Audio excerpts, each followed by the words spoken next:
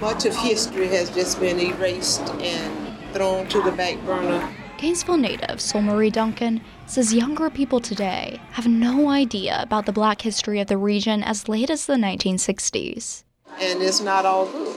There's no one hub that African Americans can say that this is ours. We don't have that here. Because of the lack of insight, she's determined to keep the legacy of her alma mater, Lincoln High, alive, despite the closure the all-Black school experienced in 1970. To share the legacy means that now you're sharing what it means to have that kind of pride in a place. That way she can pass it on. We want people to have something that they can be proud of, because we are really proud of Lincoln High School. That won't change. It's a legacy that can be given to students at Lincoln Middle School, which is at the same location where they lost their school all those years ago. Just memories, just full of memories. Besides passing down the legacy, alumni like Albert White are working on building a wall to memorialize the institution. For almost 20 years, he's been striving to raise $70,000. We are just so close now. A GoFundMe page was created in July of 2020. So far, $1,620 is donated out of a $30,000 goal. It would be bringing back what we have loved for all of these years. Duncan says it would be nice to have a physical tribute. It's good to have a lasting memorial that for years and years people can come by and look at it. Maybe it will give somebody else an incentive to do more. But with the school long gone, former teacher Barbara Mason Smith still sees bits and pieces of it in her everyday life. Today, we still are like a family. Many of the Lincoln teachers, I was counting them up one day, are now deceased. But right here in my neighborhood, there's 6 of us right here in the neighborhood that taught together. And 3 of us go to the same church. And we often talk about how we enjoyed the days of Lincoln High School. Her daughter hates going out with her because of this reason. She said, come on, run to the store with me. I said, oh no, I got to put on some makeup, and I got to comb my hair, and I got to put on some decent clothes. She said, why? I said, because I'm going to meet a student, a former student. I got to look presentable. They like for me to look pretty. She teases her former students whenever she sees them. They tell me, you haven't changed that much. And I say, I'm 40 pounds heavier. What you mean I haven't changed that much? Despite Lincoln's closure, its history is forever embedded in the Gainesville community. I think Lincoln will live on for many, many years. It's been over 50 years now since it's been closed. But it's the spirit. The big red terrier, the spirit is going to live on in the lives of many students. The amount of people alive to tell the story of Lincoln High continues to dwindle. If you listen closely, whispers of its legacy still surround the area. Meleah Lyden, WUFT News. When I was moving in, I had my roommate come in, being the friendly guy that I am, I turn around. Hi, my name is Joe. That's Joseph McLeod, a former University of Florida student in a 2009 interview from the Samuel Proctor Oral History Program. And I held out my hand to shake his hand. He looked at me, turned around, never saw the guy again. This is 1971, and McLeod is discussing an interaction in a time when racial tensions were high. Black students were outnumbered, 343 to 20,000 white. McLeod says that disparity in population contributed to the Black student union's push for their rights. We got together, had meetings over a period of time, and came up with a set of demands. One, for the university to recruit more Black students, to open the Institute of Black Culture, to recruit more Black faculty, and there were maybe 4 or 5 other demands that we had. On April 15th, 1971, students went to Taggart Hall to talk with then-President Stephen C. O'Connell about these demands. Another student, Betty Stewart Fullwood, says they tried 3 times to have a conversation. I was just drawn to it because it was so relevant at the time. Carl Smart joined because he wanted to fight for minority rights and improve the campus. It wasn't as confrontational maybe as it appeared. Just it's time to make this statement and time for people to listen up. Gwen Francis, another student, says the administration wasn't having it. We had a sit-in and we sat in his office, probably maybe for about 45 minutes, and he proceeded to have us arrested. So the buses came and they took us all down to the Alachua County Jail.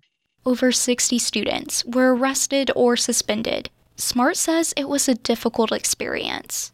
Very frightening is all I recall. It was scary, but we were all there together, so it was helpful. They got out that same day, but the campus community wasn't satisfied and called for amnesty for those suspended and arrested. O'Connell refused, stating it would show the sit-in was acceptable conduct. This denial led over 100 Black students and supporters to withdraw from the university. Fullwood was one of them, but came back after a semester or two and graduated. When she arrived, she noticed a shift had occurred as O'Connell and the administration warmed to change. That fall term is when we had more African-American faculty and staff to be recruited to come on. And I'm sure there were more students that were admitted as well. It has been 50 years since that fateful April 15th. But with nearly a year of racial unrest nationally, a lurking question is how far the university has come in improving the Black student experience. Meleah Lyden, WUFT News. Catching you up on the latest stories from around the Sunshine State that you should know heading into this Tuesday morning. I'm Meleah Lyden, and this is The Point from WUFT News.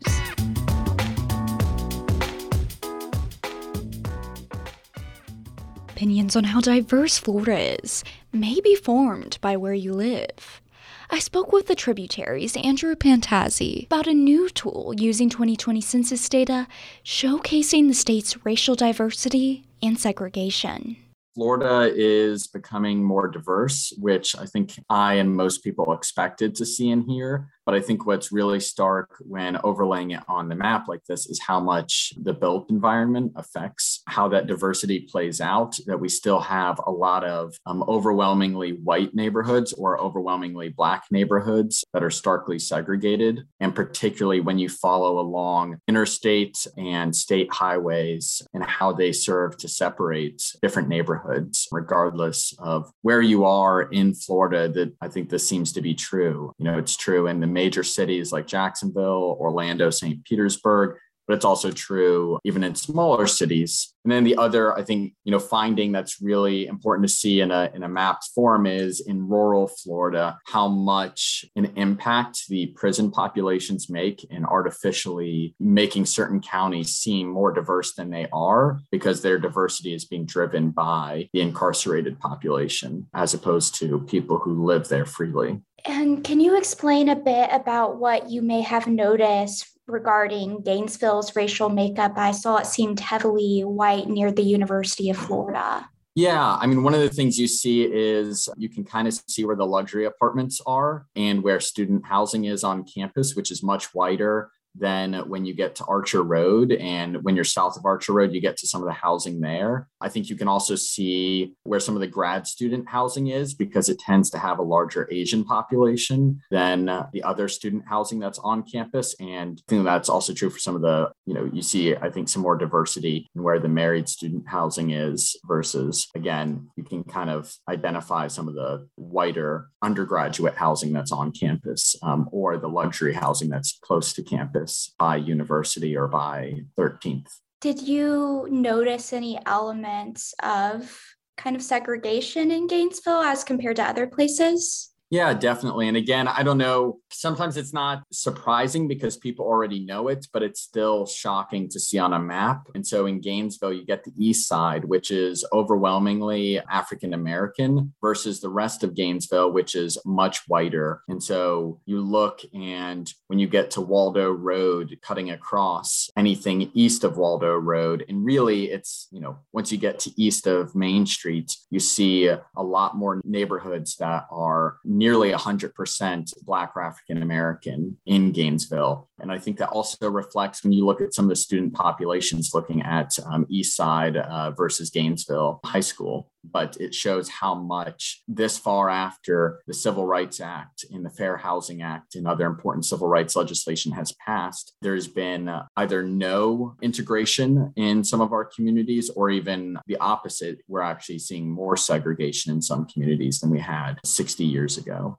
And what shocked you the most when you saw all of this information on a map and were putting it together? I think a lot of people understand how complicated Florida is as a population, because unlike some other states like Iowa or, any number of other states where when you mention the state, you have an image in your head of what that means. In Florida, if you live in Pensacola versus Jacksonville versus Tampa versus Orlando versus Miami versus Naples, like depending on where you live, you have a very different view of what it means to live in Florida. And I think that's also true racially, whether you're talking about rural farm workers in Southwest Florida who tend to be more migrant, more Hispanic, or identifying as some other race, or whether you're in Miami, which is overwhelmingly Hispanic in pockets of Dade County that have large Black populations, or the closer you get to the beach and waterfront property where it gets whiter. You see, I think, just a lot of these, how much if you live in one neighborhood, you might think that everybody looks like you.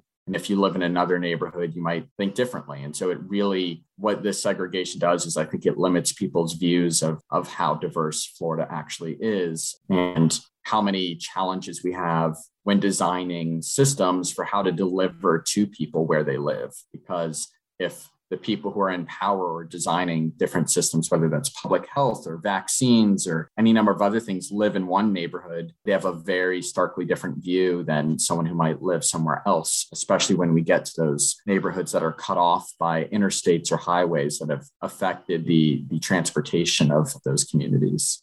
Now, let's get into some other top headlines. An NPR investigation reveals Florida ranks second in government-sold homes in flood zones. It also shows that the U.S. Department of Housing and Urban Development, also known as HUD, disproportionately sells home in flood zones to those in households with low incomes. A spokesperson for the department, Michael Burns, says HUD is working with the Federal Management Agency to address issues. Out of 529 HUD-sold Florida homes in flood zones, 15 are located in north-central Florida. Pasco County Supervisors of Elections is warning residents that the office is not knocking on doors to verify voting information. According to WFLA Tampa, this has happened in at least 3 Tampa Bay counties: Pasco, Pinellas, and Hernando. Brian Corley, the supervisor of elections in Pasco County, says in one instance outside of his county, a door knocker pretended to be an official. Governor Ron DeSantis is directing his Secretary of State to launch an investigation into a Facebook program that could have given incumbent politicians an advantage over challengers. According to Politico, DeSantis is asking for the investigation to see if any state election laws were violated for the use of this program. The Wall Street Journal reported earlier this month that the Facebook program created a system where high-profile users were either whitelisted, which means they were exempt from Facebook guidelines over allowable content, or they were allowed to post content that violates company rules pending a review from its staff. The program has since been removed, but it was in place for portions of the 2020 election. Subscribe to The Point newsletter, which drops the latest Florida stories into your inbox every morning, Monday through Friday at 8 a.m. Visit WUFT.org for more information. I'm Meleah Lyden, and you've been listening to The Point from WUFT News out of the University of Florida. Have a great day.